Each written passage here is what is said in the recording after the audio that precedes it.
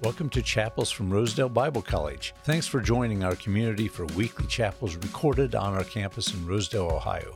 We hope you are challenged and inspired by what you hear. Enjoy. I don't know what you sensed during that worship time. Don't know what you were feeling in your heart. Don't know what you were feeling in your spirit. I was sitting in back, singing, worshiping in back, and there was just a sweet, I felt the sweet presence of God that was here in this place as we worshiped Him. And I don't know if you thought much about the words that we were singing, specifically the second to last song, I Surrender. Interesting, that's kind of the direction I'll be going this evening in speaking, but if you think about the words that we're mouthing to God, my heart's cry all day in prayer has been, God, may it be that. May it be that. A spirit of surrender to you that would move the heart of God in a specific sort of way as we break into this topic this evening. So I don't know what you're sensing. I don't know what you're feeling. I love, as you well know, missional type gatherings. I love speaking on the topic of mission. Tonight I feel slightly out of my realm because it feels like God has burdened me with a topic that I must speak about. And it seems to shift the direction slightly, but actually it's not shifting it at all. It's just taking another approach and look at God's activity in our lives propelling forward the concept of mission. And so I'm just going to be open, and I would ask that you would be open, sensitive to the Spirit of God and how He's leading you. What He's already spoken to you, He's already spoken, right? Like last evening, maybe I'll just go back to the beginning. Yesterday morning, we looked at co-laboring with the Father in the extraordinary mission that He has called us to. And we talked about the fact that God asks us to co-labor with Him, why He does that, why He chooses to do it that way. Only God knows. But I praise God for that fact that we get to be part of a grander picture of the kingdom of God on earth. Have you ever asked yourself the question, like I have many, many times in my life, more previous than now, but the day that you surrendered your life to Jesus, the moment that you gave yourself to Him and said, God, you've got me. You've got me. I'm yours. Willing to follow you. I believe in the blood of Jesus. I'm a sinful man or woman. You've broken me. I'm yours. In that minute, in that moment, maybe these questions don't go through your mind, but why didn't God just take you out? Over. Just be with Him, right? I don't know if that question has ever crossed your mind. It has crossed my mind often, and I'm convinced that one of the answers to that is that if God would obviously remove the church, if He would remove the Christians and Christianity from earth, it would leave a gaping hole on earth with a lot of work to be done. Now, again, God has designed this whole thing with humanity in mind. Why He's done that, I don't know, but I praise Him for it, because we get to be part of a grander picture, again, of what the kingdom of God is on earth as we are growing and developing and maturing to ultimately be with Him in paradise. And that's the ultimate reward, folks. We're kind of anticipating that day of receiving Jesus back in the clouds and going to be with Him and worshiping Him forever. These are biblical facts, but we're still here, right? So last evening, in the morning, we had talked about co-laboring, and we developed the theme a little bit further last evening when we looked at objective, right? Driven by objective, understanding our why. Why do I exist? Why do I feel the way that I do? What is that kind of sort of hidden thing that perhaps I can't see in you, but that vision or passion that God has given you? I explained my mind is a little bit compartmentalized, and so I view that as a little box off to one side, and I can tell you clearly what that macro vision is that God has called us to. I explained some of that last evening as relates to the vision that we have to minister in the city that we're in. But what is that thing, that element that kind of sort of drives you, but maybe you've kept that hidden, and I'm praying that God has stirred your heart through that, and maybe some of you have talked to others about that vision, that little thing right? That kind of stirs your heart because we want to be responsible before God to unlock that box and start to move the direction that God has called us to. So that topic was driven by objective and understanding our why. And another thing we talked about last evening was in fulfilling that and moving towards the objective, the thing we looked at was that is not always the place of perfect harmony. That is not always the place of everything's going to go fine just because I'm in the will of God and doing God's will, right?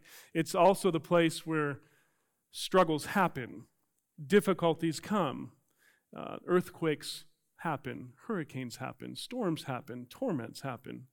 Difficulties take place in that sphere and in that space. But it's also the place of perfect peace. It's also where we can be at peace with God, knowing we're doing what God has asked us to do. And I wouldn't trade that for anything in life, to stand here honestly. I made the comment that the last 5 years of our time in the city of Utica, where we're living, probably have been some of the more difficult years of our pilgrimage as a family, as individuals. Just things shake the boat. But it's also the place where we feel the most at peace to be where God is asking us to be. And so my challenge to you based on that last evening is, what is your objective? Why do you do the things that you do? And that's going to lead into tonight's topic. And I'm going to read a verse. And this is going to set the stage, I believe, for what the rest of the evening will look like. But it'll all be in the context of thinking about co-laboring. And thinking about objective, and thinking about why do I do the things that I do, okay?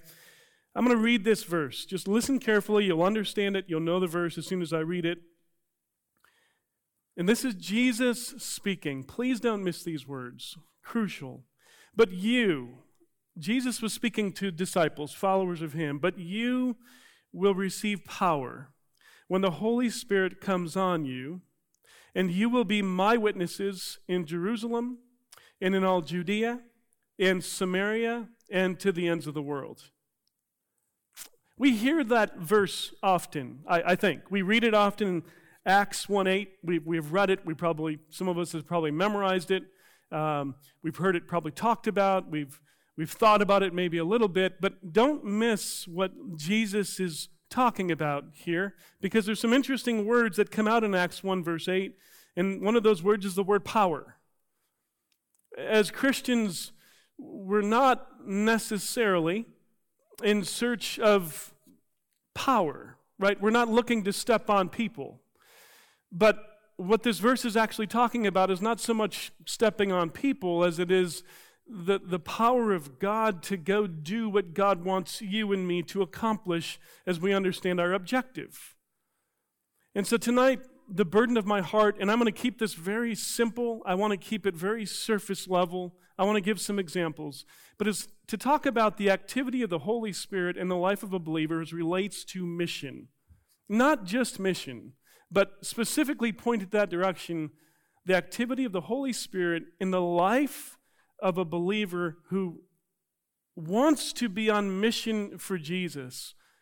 And I think I could easily ask for a raise of hands, and I'm assuming I'd probably get almost 100% response from you if a question went out like this: do you want to be on mission for Jesus? My assumption is that your hands would probably go up. That's my assumption. Maybe some of you don't want to be. I'm not trying to force you into that. I'm just kind of putting that out there. And so my question to you is, how are you going to accomplish that? What is going to be the drive that keeps you honed in on that objective and understanding your why you do the things that you do? What's going to keep you on passionate drive towards the objective of God that God has given you? Again, Acts 1:8, but you will receive power when the Holy Spirit comes on you, and you will be my, another key word, witnesses in Jerusalem and in all Judea and Samaria and to the ends of the earth. I want us to think a little bit outside the box tonight, just to be honest with you. I want us to think about the activity of the Spirit in the life of a believer. And I don't want to get into a type of a debate around cessationism versus whatever.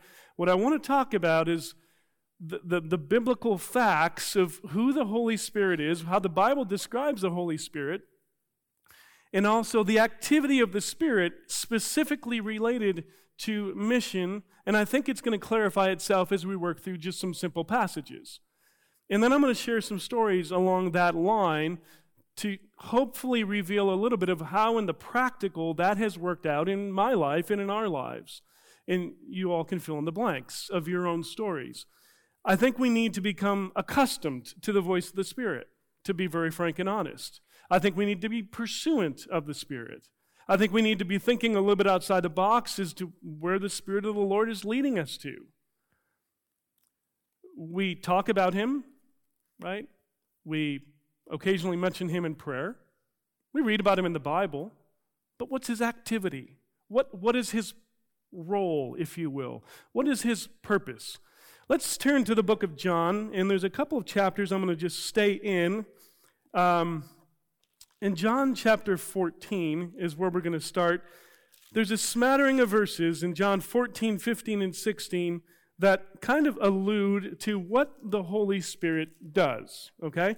I want to clarify first and foremost that the Bible is clear. Apart from the Holy Spirit, you're not saved. Okay? The Bible's clear about that, okay? When we come to know Jesus and we have that kingdom transfer from the kingdom of this world into the kingdom of God, the kingdom of light, in that transfer, there's a new presence that comes into me, and that is God abiding in me. It's an amazing thing. Emmanuel, God with us. It's just a phenomenal thing if you think about the fact that God resides in your life in the power of the Spirit. Let that sink in. Let that just jiggle in there a little bit. That's a powerful statement that we have in Scripture that talks about the salvific work of the Holy Spirit. We can't come to God unless the Spirit's drawing us to the Father. Obviously, our surrender in that is what brings us into relationship with God, but the Spirit's drawing us in. Let's not forget His work, and that's why I want to go to these verses, because I think they'll clarify the activity and the work of the Spirit as relates to life, everyday life, and as relates to ministry and mission specifically, what is the work of the Holy Spirit? And so in John chapter 14, verse 26, just one verse, again, Jesus is speaking in all these passages, okay? So this is Jesus' own teaching. But the Helper, the Holy Spirit, whom the Father will send in my name, He will teach you all things and bring to your remembrance all things that I said to you. So what does that verse tell us? I think it's kind of clear. The Spirit will teach us and remind us of the things that Jesus said. Is that important? Absolutely. It's of utmost importance, right? If we want to know the ways of Jesus, we need to have the ability to retain and to think about the ways of Jesus. And in those spur-of-the-moment decisions and conversations and mountaintop and valley experiences of life, I want to know the ways of God. I depend on the Spirit of God to lead me, to remind me of the things that Jesus said. I need the power of the Holy Spirit. Chapter 15, verse 26. But when the Helper comes, some versions will say the Advocate. When the Helper comes, or the Advocate, whom I shall send to you from the Father, the Spirit of truth, who proceeds from the Father, He will testify of me. That's an important key passage. The Spirit testifies of who Jesus actually is. It's an outflowing of the Spirit. It's one of the things that the Spirit does, testifying of who Jesus is. Is that important? Absolutely. Absolutely. We need the power of the Spirit to understand how to testify as to who Jesus is, enlightened by the Spirit. Chapter 16, verses 7 and 8 of John go on to say, Jesus speaking, "Nevertheless, I tell you the truth. It is to your advantage that I go away. For if I do not go away, the helper or the advocate, will not come to you, but if I depart, I will send him to you. And when he has come, he will convict the world of sin and of righteousness and of judgment. So what's the ongoing activity of the Spirit? Well, in those verses, specifically in verse 7, it says that the Spirit will convict the world of sin on one hand, and of righteousness and of judgment. Again, my question, it's a simple question. Is that important? Is it important? Absolutely. Absolutely. And what's also interesting is that I would love to have Jesus sitting here, right? In the person that he was and is when he was walking on earth. We would love to have him here. But Jesus is saying it's far better, folks, it's far better that I go. Because I will send the advocate, I will send the helper, and he will convict of sin and righteousness and justice. How important is that as you think about life and ministry and mission? It's of utmost importance. It's of utmost importance. We're going to break these down a little bit more later, but John chapter 16, a little bit further, verses 13 and 14, Jesus continuing to speak in 13 and 14 says the following, However, when he, the Spirit of truth, has come, he will guide you into all truth. Interesting. For he will not speak on his own authority, but whatever he hears, he will speak, and he will tell you things to come. He will glorify me. For he will take of what is mine and declare it to you. So again, what is the ongoing activity or the work of the Spirit in these verses? On one hand, Jesus is saying that the Spirit will guide you, me, into truth. Is that important? Absolutely. Who here wants to know truth? Why are you here? Why would you dedicate time to study a lot of different subjects, but in one hand, the Word of God? Why would you want to be here? Well, I pray one part of it certainly is that you will understand what truth is, right? And so the Holy Spirit guides us into all truth. And then the second part of that in verse 14 says that the Spirit will glorify Jesus. He will exalt the name of Jesus. Is that important? Absolutely.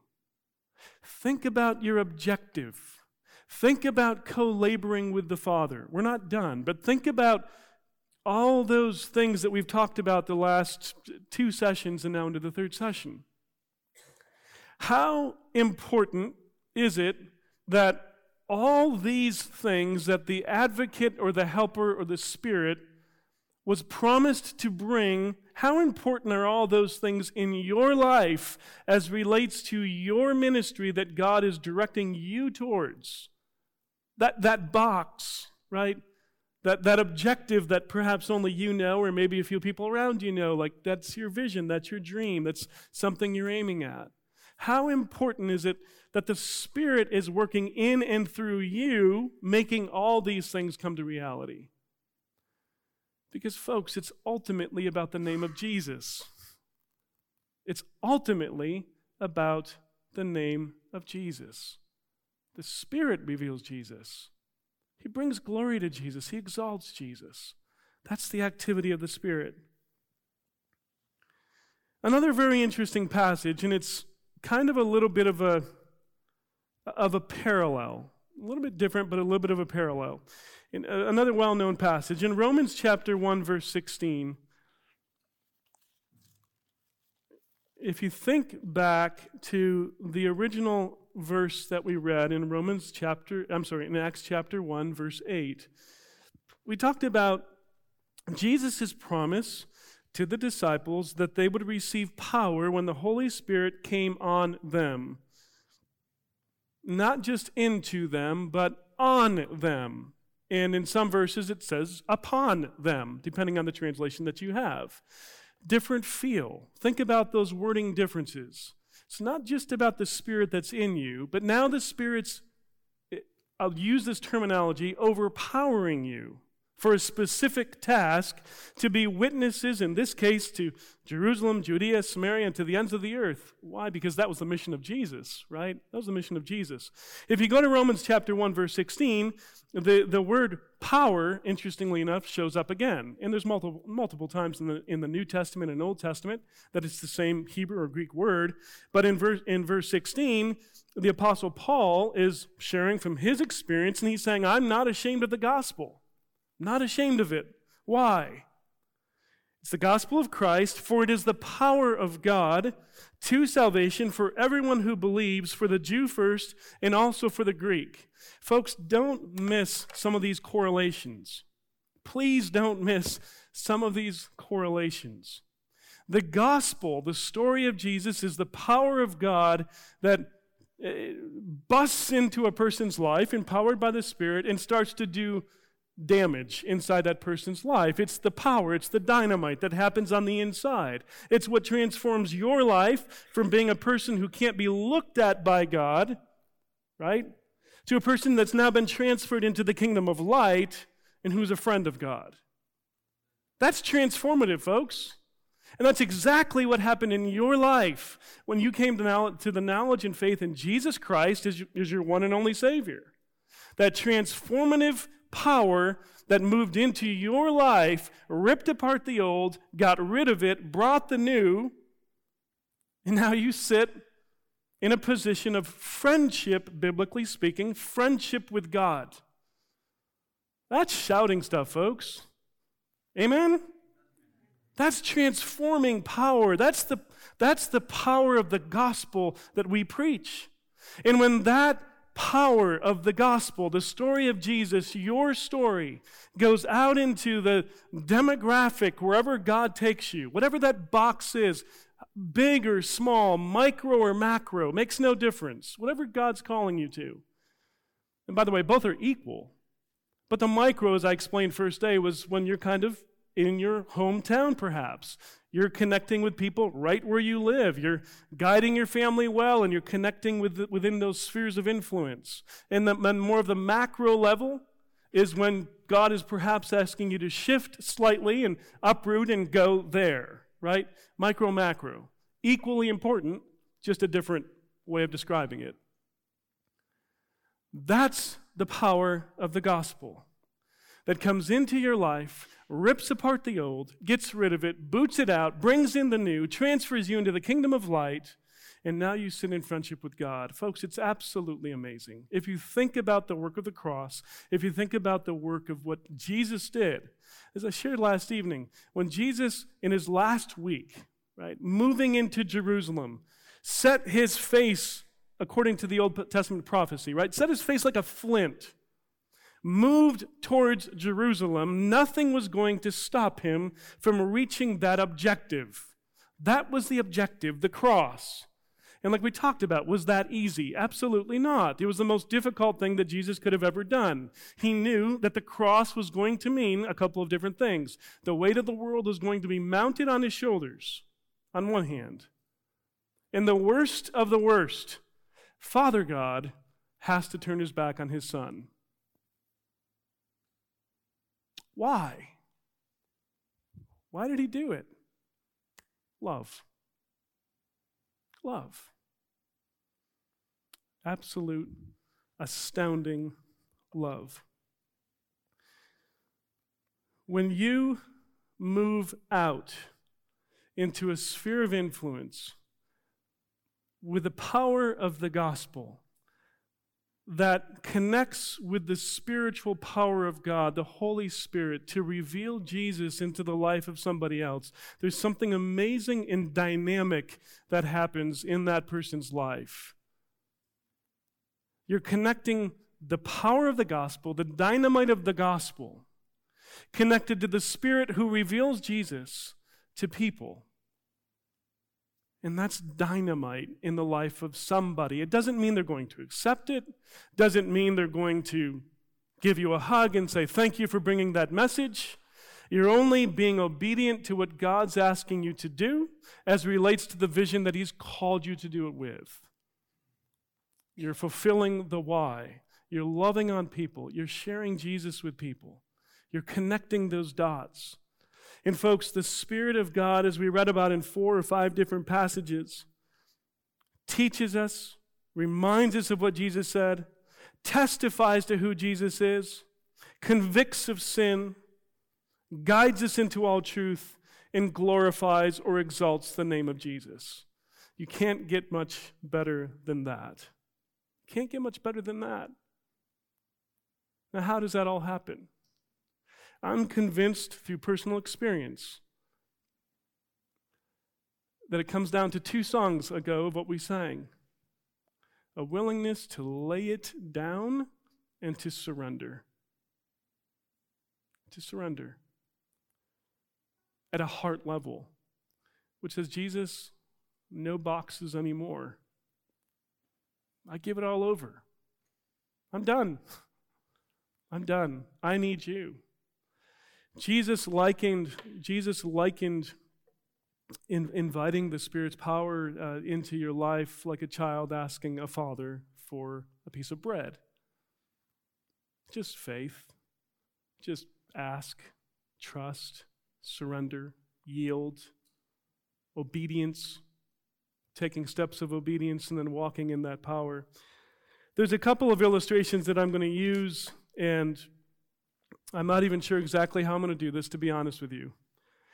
There was, in the year 1821, okay? In the year 1821, there was a stubborn, self-righteous lawyer. He was trying to figure it out all on his own, couldn't ever get to God, couldn't figure out how to get there, and struggled, just massively, just struggled. And in a specific pursuit of the ways of God, came full circle to where he confronted Jesus face to face and realized that his working wasn't working. All he needed to do was surrender and trust Jesus. That lawyer's name was Charles Finney, which I'm sure some of you have heard about. Charles Finney. How many of you have heard about Charles Finney? Okay, most of you. Do you know the story of Charles Finney? Some of the story, perhaps. We happen to live in a city that was impacted by the revival of Charles Finney. On October 10, 1821 is when Finney was converted, and he came to faith in Jesus and had a wonderful, miraculous encounter with the Holy Spirit that changed his life forever. He walked out of that. A changed man, and he told the first client that came to his door that he was supposed to argue his case this phrase, and then he left it all. I have a retainer from the Lord Jesus Christ to plead his cause, and I cannot plead yours. And that was it. He was a successful lawyer. He was a phenomenal lawyer. He's 29 years old. Sky's the limit as relates to where he could have gone. But what he realized is that when God came into his life, there was something amazingly and much more amazingly important about life, and he wanted to plead the case for God. He had a retainer with the Lord. In February 1 of 1826, 5 years later, is when Charles Finney started to work in and around the Utica area where we now live. Well, we're pushing, 193, 194, 7 years later, past the Finney revival that's kind of swept through that whole corridor. Now, regardless of what you think about Finney, there's obviously some differing opinions about Finney. He was an interesting character.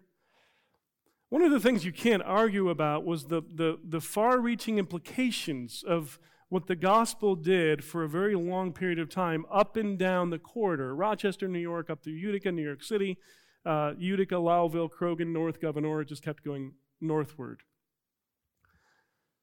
The streets that we walk on today, at one point during the Finney revival, one of the comments that was made, and appeared to be true, every household was affected with the gospel. Every household, every life, every family was touched with the gospel. Again, we're pushing some 200 years ago. I walk those same streets today. What is there, 2% Christianity in the city that we live in, roughly? It's mind-blowing. House after house after house where there's no Christianity, no light of Jesus shining, and it astounds me. And one of the things that I do is say, God, can it happen again the same way or differently, but can it happen again? Can a revival stir the heart of this city in the same way that it did then? Demographically, it's 100% different city today than it was then. And it oftentimes causes me to struggle in that prayer because I don't know how that's going to work. I don't know what that's going to look like. But that's what I pray for. You're welcome to come join me, walk with me, and we'll pray together. We could use more than one praying. I mean, certainly my family's praying as well, but more prayers, the better. What was behind the Finney revivals is not what's often talked about, and that was an attitude and a spirit of prayer. There was a fellow by the name of Daniel Nash. Some of you probably are familiar with the name Daniel Nash. Daniel Nash would sneak into towns where Finney was going to in an unsuspecting sort of way at times. He would try to get together with 1 or 2 or 3 or sometimes 4 people and spend hours, if not days, in prayer that God would bring revival where Finney was going to go to next. And time after time after time, it was the same effect. God moved. God moved. One of the things that I keep asking myself is this question. How much am I willing to give up to see revival actually happen? How much do I care about the souls of men? Do I care as much as the Spirit of God does, who says he will testify to who Jesus is if I will only match that up with the gospel that flows out of my mouth and life? It's a lingering question, folks. How much do we care about lostness around us? Because what was once a city that was actually revived to where the whole city was changed, and literally, like it says, every household being affected by the gospel, where you'd have locations really close to where we live, streets away from where we live, where a lot of stagecoaches would come through, and people knew when people were coming through, they weren't going to leave likely without being converted. And what's interesting about that is there happened to be a man that came from another location where we lived, or close to where we lived, in Lowville, New York, north of there, came into the city of Utica, dead set against Jesus, left Utica with a flame of the gospel in his life, and the revival spread to Lowville, and then the Krogan, and then just continued northward. The stories go on and on and on. There was a willingness to surrender. There was a willingness to lay it down. There was a willingness to go to great lengths to see God move in broken people's lives. And I'm asking you today, and I'm asking myself the same question, to what length would I go to reach that objective that God has clearly given me, the vision that God has clearly given me? And am I surrendered to the Spirit? Am I willing to go where He wants me to go? I'm going to give you a couple more stories, because sometimes I think that stories do impact. It was probably about a year ago or so, maybe a little bit more, in Utica, that I was walking around the city of Utica as I did daily in the mornings, praying, God, send revival, pour out your Spirit, draw people to yourself. They're lost, they're dying, they need to know Jesus. And I happened to, and that's usually what I do in the mornings when I amble around the city of Utica. And in the afternoon, I'd gotten home from work a little bit earlier, and I was doing the same thing, and I felt like God was saying, go pray. And so it was a beautiful day. I got out and prayed, walked and prayed. And this doesn't happen all the time, folks, okay? There's so many times that I'm disobedient to what God's asking me to do. I was walking and praying, and I walked by a basketball court, and there was one lone African-American shooting basketball. I love basketball. Grew up playing basketball. That's all that I wanted to do was play basketball. So I took note of the fact when I was walking by that praying, that was a great jump shot. just a beautiful shot. And inwardly, the voice of God came in and said, tell him. It was distinctly as I'm telling that to you, the Spirit of God said, tell him. So I did. I yelled across the court and I said, that was a good jump shot. The honest truth, guys, he walked over, spilled his life story, came to faith in Jesus, baptized, he's Haitian, and we're working with his family. It's just...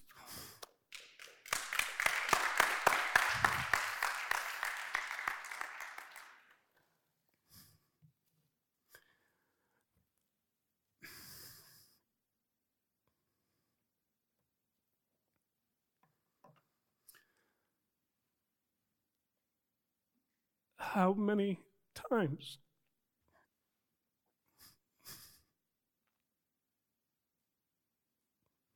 I've not done that?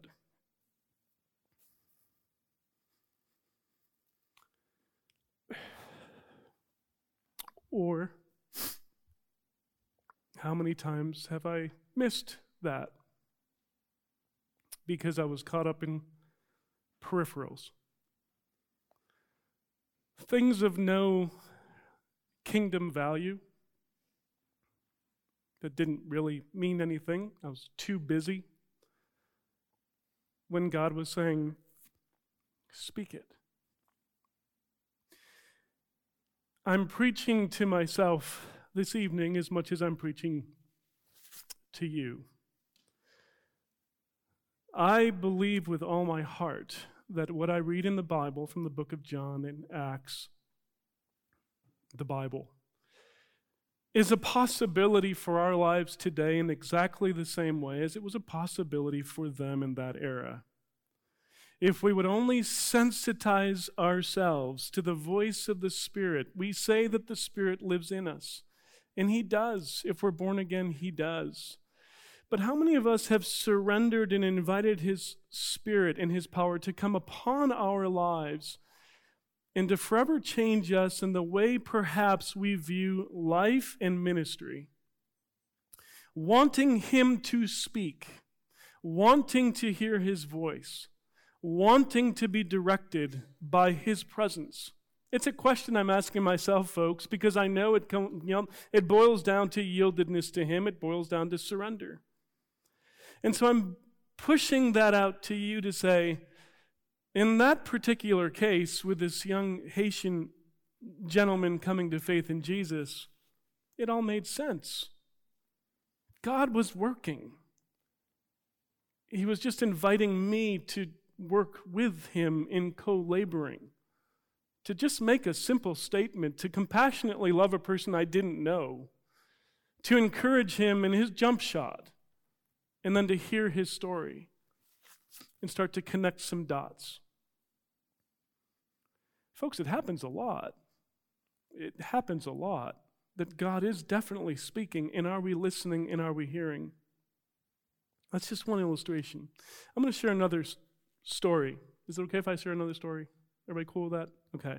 Hopefully it relates. So this is a little bit different. This is when I was a missionary in Ecuador, in southern Ecuador. And these are the things and these are the ways that God moves mysteriously, that humanly you look at it and you're like, that was the biggest mistake of life, but God just did something amazing through it. I don't know how He did it. And you just walk away and shake your head a little bit and say, praise God, I don't know what happened. We were working out of a location in southern Ecuador the city was called Cuenca, Ecuador. Mountainous city in the Andes Mountains. City of about 500,000 people. Wasn't a lot of missional work done in that city. There was a lot to do in that city. Very staunch city. And we had connected with what was called the Cese Cafe. It was an InterVarsity, run just to the side of the college campus. There was many colleges in the city, so we were working with a lot of students, so we would spend a lot of time at the cafe meeting people. I was at the counter talking to someone that was working at the counter, and in walked a guy, and he said, I would like to speak with you in English. in English, which was very abnormal. He just didn't ever hear that. Decent English. Said, I would like to speak with you. And I said, love to. So we talked, and he told me he was an English major at college, school. We built an instant connection and an instant bond. He wasn't a believer. We built an instant connection that led to a lot of conversations in English and Spanish. He wanted to learn English.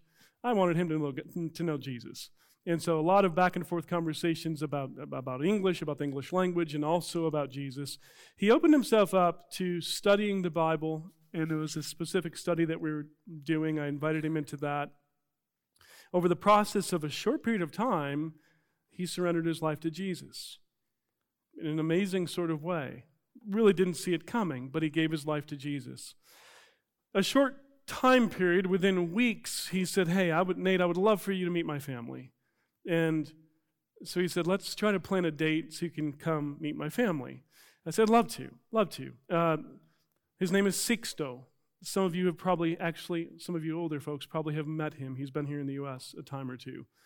Sixto met me in Cuenca one day. We jumped on the bus on a Saturday, went back to his village, and what I didn't know, because I had failed to ask, was about his family. Until we got in the front door of the house, and I realized this is a family. It was full of people. He has 12 siblings. They all have, 4 to 8, 9, 10 kids. The house was just busting at the seams with people, siblings. His mom was sitting there, all waiting to meet this North American, whatever he has to bring. So we got connected. We built a connection. Felt a little bit like Paul and Cornelius. Anyway, we built a connection, and they verbalized day one, we want to study the Bible. Perfect. So we started to go out, study the Bible with that family, Sixto in the family.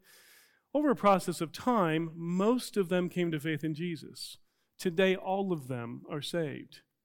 Today, they've reached beyond them, into communities beyond them with the gospel, and have upstarted different works beyond them in villages. Stuff that you can dream about it. Stuff that you could never put a plan in place that says this is the way that it's going to go. In the book of John, it talks about the Spirit blowing, how he blows, and who can understand his ways, right? Who can understand his ways? When you embark on a journey of obedience to God, I want to give you a guarantee. Whether you see it or not, God, through the power of his Spirit, is going to supercharge that thing to take it further than what you can possibly see.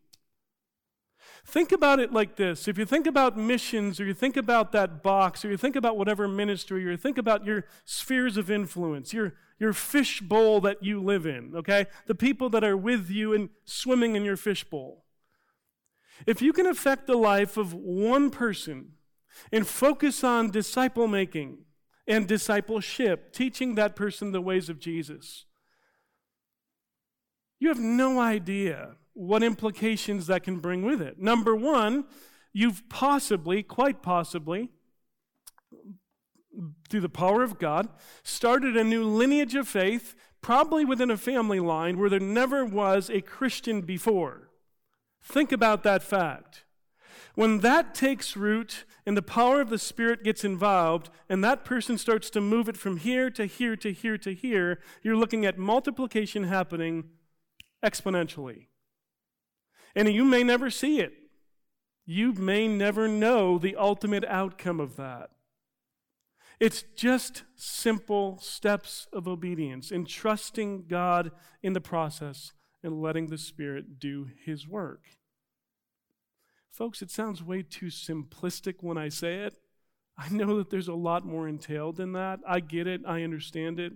My wife and I have a fairly large family. We're busy. But we do give our lives to wanting to preach the gospel of Jesus because we believe that it has the power to change a life. Smallest common denominator, one person. Think about the story that I shared yesterday morning about Richard Wurmbrand. Very few of you knew who the person was, Christian Wolfs, that brought I'm losing names here, that brought Richard to faith in Jesus. I don't think anybody had heard of the name of Pippin, who brought Christian Wolfs to Jesus, and Pippin, who was struggling all his life because he'd only brought one person to Jesus. But look at the ramifications of taking seriously the call to do what God wants you to do. I'm going to open it up this evening to just trust God in the process of this. But if you're sitting here this evening saying, Acts 1:8, I desire, whatever it looks like, okay? I desire to surrender because I desire the power of God to be his witness in my Jerusalem, my Samaria, to the end of my world. I want to allow you to respond to that and to just simply trust that in whatever way that God chooses to impact your life, with whatever that power looks like for you, uniquely for you, so be it. I'm just asking you to surrender and to yield, to let it go, and to trust God. So I'm going to close my eyes and pray because I feel really awkward right now. And I'm going to let it hang. If you want to come forward, fine, no problem. You want to kneel, pray, do that. If you want to stay seated, spend some time in prayer with God, do that. Do whatever God wants you to do. But I would encourage you, unlock the box. Father, this evening we bow before God, creator of heaven and earth. We're nothing but little ants in your presence. But what we're asking for, Father, is an ounce of the power necessary to be witnesses to Jesus in the world that you've put us into, in the fishbowls that you've uniquely positioned us in. God, we want to be moved by your presence. Holy Spirit, we need you. Would you breathe on us, I pray, with your power, with your love, with your anointing, to go and to be and to do everything, God, that you want us to be and to do. So Jesus, have your way.